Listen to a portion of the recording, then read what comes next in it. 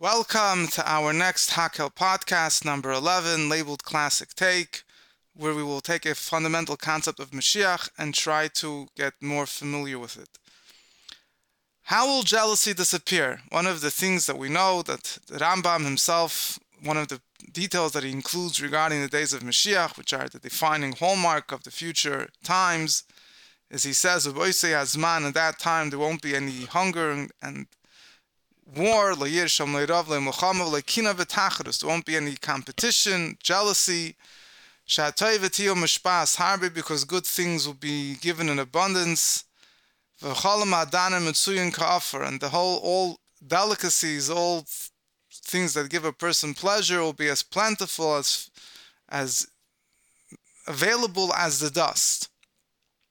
So the Rambam is explaining one of the way how he describes the days of Mashiach, the hallmark of that day, which the Rambam doesn't mention so clearly regarding open miracles and supernatural events.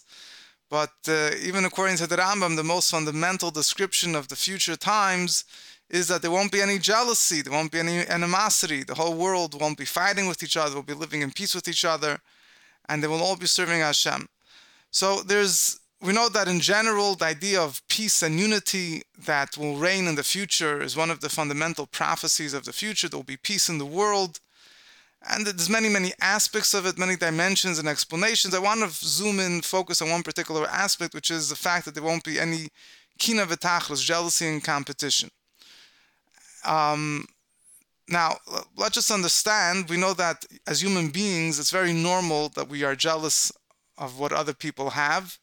This is a very natural instinct that human beings have. We actually find when Moshe Rabbeinu received the Torah and he's arguing with the angels, explaining to them that they don't need the Torah, so he explains to them, he says, look at the Aseres HaDibros, the Ten Commandments, is all talking about, things that only relate to human beings. There's not to worship idols. Obviously, he tells the angels, you worship idols. It says, keep Shabbos. You do work 6 days a week, you would have to keep Shabbos.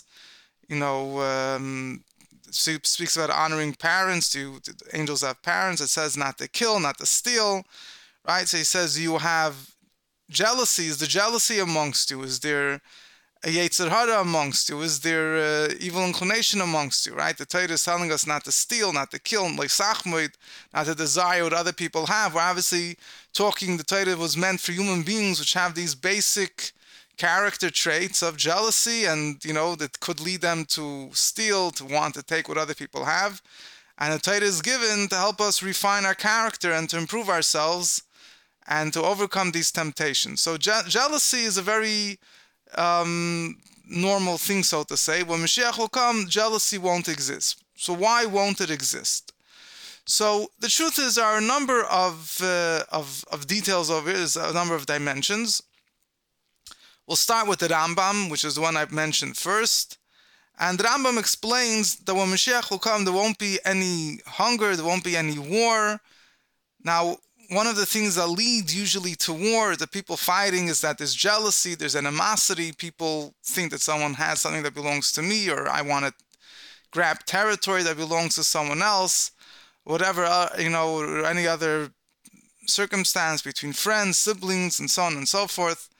So the Rambam is explaining that in order, part of the understanding that there won't be war, there'll be peace in the world, is that there won't be any jealousy. Why won't there be jealousy? So the Rambam gives a very simple explanation. He says, everyone will have enough, there'll be plenty. The idea of jealousy means that I have something that you don't have. When everything is available for everyone, there's no reason to fight. There's no animosity that's generated.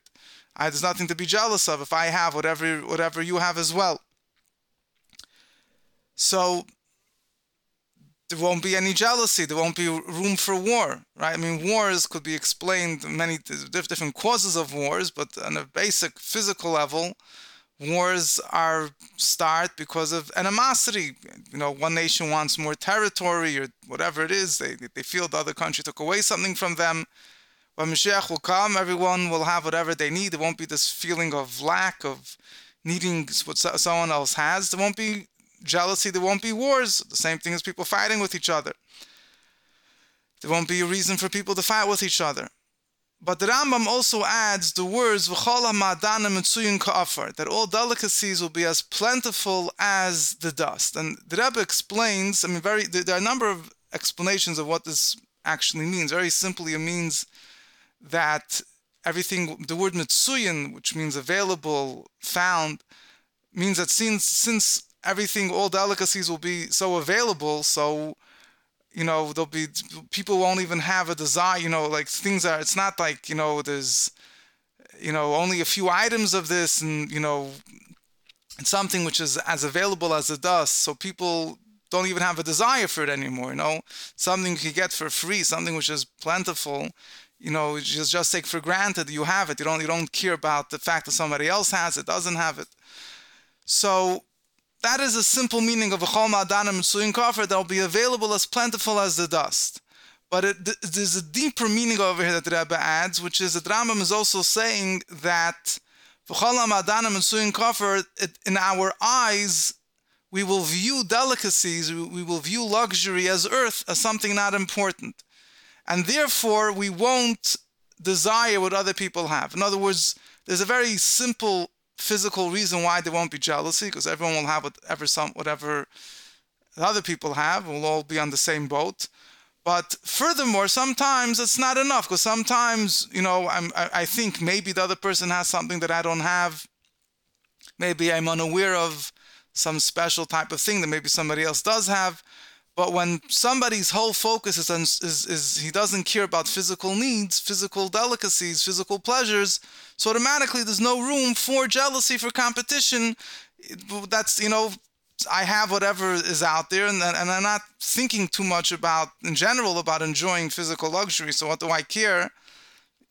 And try to think that maybe there's somebody else that, surpassed me, has a better house than me, has a better car than me. If I have a nice house, have a nice car, and besides that, I don't even care about what my house and car look like. So I'm obviously not going to be jealous or try to think of reasons to be jealous of what someone else has. So the Rebbe says, the Rambam is trying to say it's not just enough that everything will be plentiful, because some people, even if they have a lot, there's always, this little voice inside of them that says maybe somebody else has more. In order to really eradicate jealousy altogether, to root it out from its core, there has to be a deeper point. It's not just that everyone has everything, but that people don't care about physical luxury, about physical pleasure. They view it as dust, as something unimportant. And therefore, no one's going to be jealous or try to think about being jealous or try to think someone else has something that I don't have if I don't care for that thing anyway. Now, this is something which is very important to understand. Why will delicacies be viewed in our eyes as dust? So there's one simple explanation you could say, and very, we call balabatish, very, very basic, which you could say, when something is so plentiful, so you lose your desire of running after it. If everyone has the nicest cars in town, there's trucks being pulled out and giving each person 3 or 4 of them, so you're not going to start thinking about, you lose your appetite for it. It's there. It's not something to look forward to anymore. It's as plentiful as it does, something that you have so readily available. You lose interest in it. It's mitzuyin ka'afar. Since it's as available as the dust, so you don't focus on it anymore. But that's doesn't really go too deep. But the Rebbe says the reason why it'll be in our eyes as the dust is because the whole world will be filled with the knowledge of Hashem. When people are filled with the knowledge of Hashem, they realize that there's something really important in life. Then they don't run after physical luxury. Physical luxury and jealousy and competition is all based because a person thinks that this is important. And, my pride, my ego, or my success in life is proven by the fact that I have the most beautiful house, the most beautiful car, or whatever else that's out there. But when I realize that there's a higher goal in life, and I become very strongly aware of that, then I really don't care less about everything else. Other things don't define who I am, what I am. I don't run after them anymore. I'm obviously not going to be jealous or think of maybe somebody else has more of that. So according to the Rebbe, a deeper insight in the Rambam's words that all delicacies will be as found as dust, which the Rebbe explains to mean that they'll be viewed as dust, is because Rambam goes on to explain how the whole world, the whole sole occupation of the world will be to be aware of Hashem. So people won't care about physicality anymore, and therefore there won't be any room for jealousy. Jealousy comes from ego, from I want this because makes me feel better that I have this and you don't have it. This is something that I feel is important and I want to have it. When Mashiach will come, we'll realize what's really important is Hashem, and everything else will become meaningless. So this is in the Rambam's words in Hilchos Melachim, where he explains why there won't be any animosity, any jealousy, and the competition. How the Rebbe explains it. Now, the Rebbe goes a little deeper, and this is a very fundamental point as well. The Rebbe says that all of the above seemingly only explains why there won't be any jealousy or competition regarding physical items. What about spiritual items? What about learning Torah? What about, we find there's a pasuk kinasei from Tarbi Chachma that jealousy of scribes increases wisdom. There's such a thing of quote unquote a good jealousy, or a jealousy that could be used out for good things, that people are jealous of righteous tzaddikim, of righteous people, and they want to emulate them. There is, so to say, whether it's completely positive or not, but there is such a concept of jealousy that's used out in a good way. So what about spiritual jealousy? Will that also be gone when Mashiach will come? Will that exist when Mashiach will come or not? Seemingly, in a time when the whole world will be filled with the knowledge of Hashem as water covers the sea, so we wouldn't care about physical things. But maybe I'll be jealous if there's someone that knows more Torah than me. Maybe I'll be jealous if there's someone that's a greater prophet than me. And maybe there's nothing wrong with that jealousy. That jealousy, if it's channeled in the right way, would just propel me to grow higher, to try to increase my spiritual level, my spiritual heights, and I should be able to match up with that other person. So the Rebbe discussed this in Tashim Tes. The Rebbe spoke about it a few times, and it seems that the Rebbe's final understanding is that even jealousy for holy things won't exist. Why not? So here is where the real punchline comes in. The Rebbe says, as long as I am an entity, I feel my own existence, even if my existence is a holy existence, but it's my existence, so if someone else has something that I don't have, so I'm going to want to have it. But the moment that I lose my sense of self, it's not about me anymore, it's just about Hashem. At that point, if it's my personal existence, not about me anymore, it's not about my personal achievement. So at that point, if my existence, so to say, merges with the divine, at that point, all I feel is the Eibishter. So my existence, so to say, goes in the shadows. I'm now one with Hashem. It's just about Hashem. There's no reason to be jealous of someone else. I'm not feeling my existence anymore. So the ultimate level of spiritual awareness in the future it's not just going to be that we will be aware of spiritual existence of the Eibishter. The whole world will be focused on the Eibishter, so we won't focus on physical needs, so we won't be jealous of each other, we won't fight on each other for I want this, you want that, on physical items. But even spiritual items, the ultimate level of knowing Hashem means that knowing Hashem, Deus Hashem, becoming one with Hashem, knowing Hashem, Das, as Noach Chassidus says, the word Das, knowledge, means to become one with. And as the Rambam brings the pasuk, that Kimol Haaretz Deus Hashem Kamayim Layom Mechasim, that the knowledge of Hashem will fill the world like water covers the sea, which means, as the Rebbe explains, that the ocean bed becomes nullified, loses its self-entity, it just becomes completely covered, becomes submerged, transformed into a sea. Similarly, the existence of the Jewish people and the world at large will become so submerged in the divine, so submerged in spirituality, that we won't feel that it's about us. It's not going to be, I achieved, I became connected to the Eibishter, I understand. It's about you're becoming one with the divine. I'm losing my sense of self. I'm losing my sense of self. I'm not jealous of you. I'm not trying to outdo you. I'm not trying to, measure myself with you. I'm one, it's my own sense of self is gone. It's just the Eibishter. So this is the most profound reason of why there won't be jealousy, even in spiritual matters as well. The Rebbe explains this. If you want to put this in a little bit different terms, the Rebbe says that when it comes to knowledge, right? We know that when Mashiach will come, the world will be filled with the knowledge of Hashem as water covers the sea. Knowledge is something which from one hand, when people are involved in pursuit of wisdom, so they're not interested in physical things anymore. Right? The true chachamim, the true people, even lahavdil by the goyim that were interested in wisdom, they left behind all physical pleasures, all physical needs, and just devoted themselves to wisdom.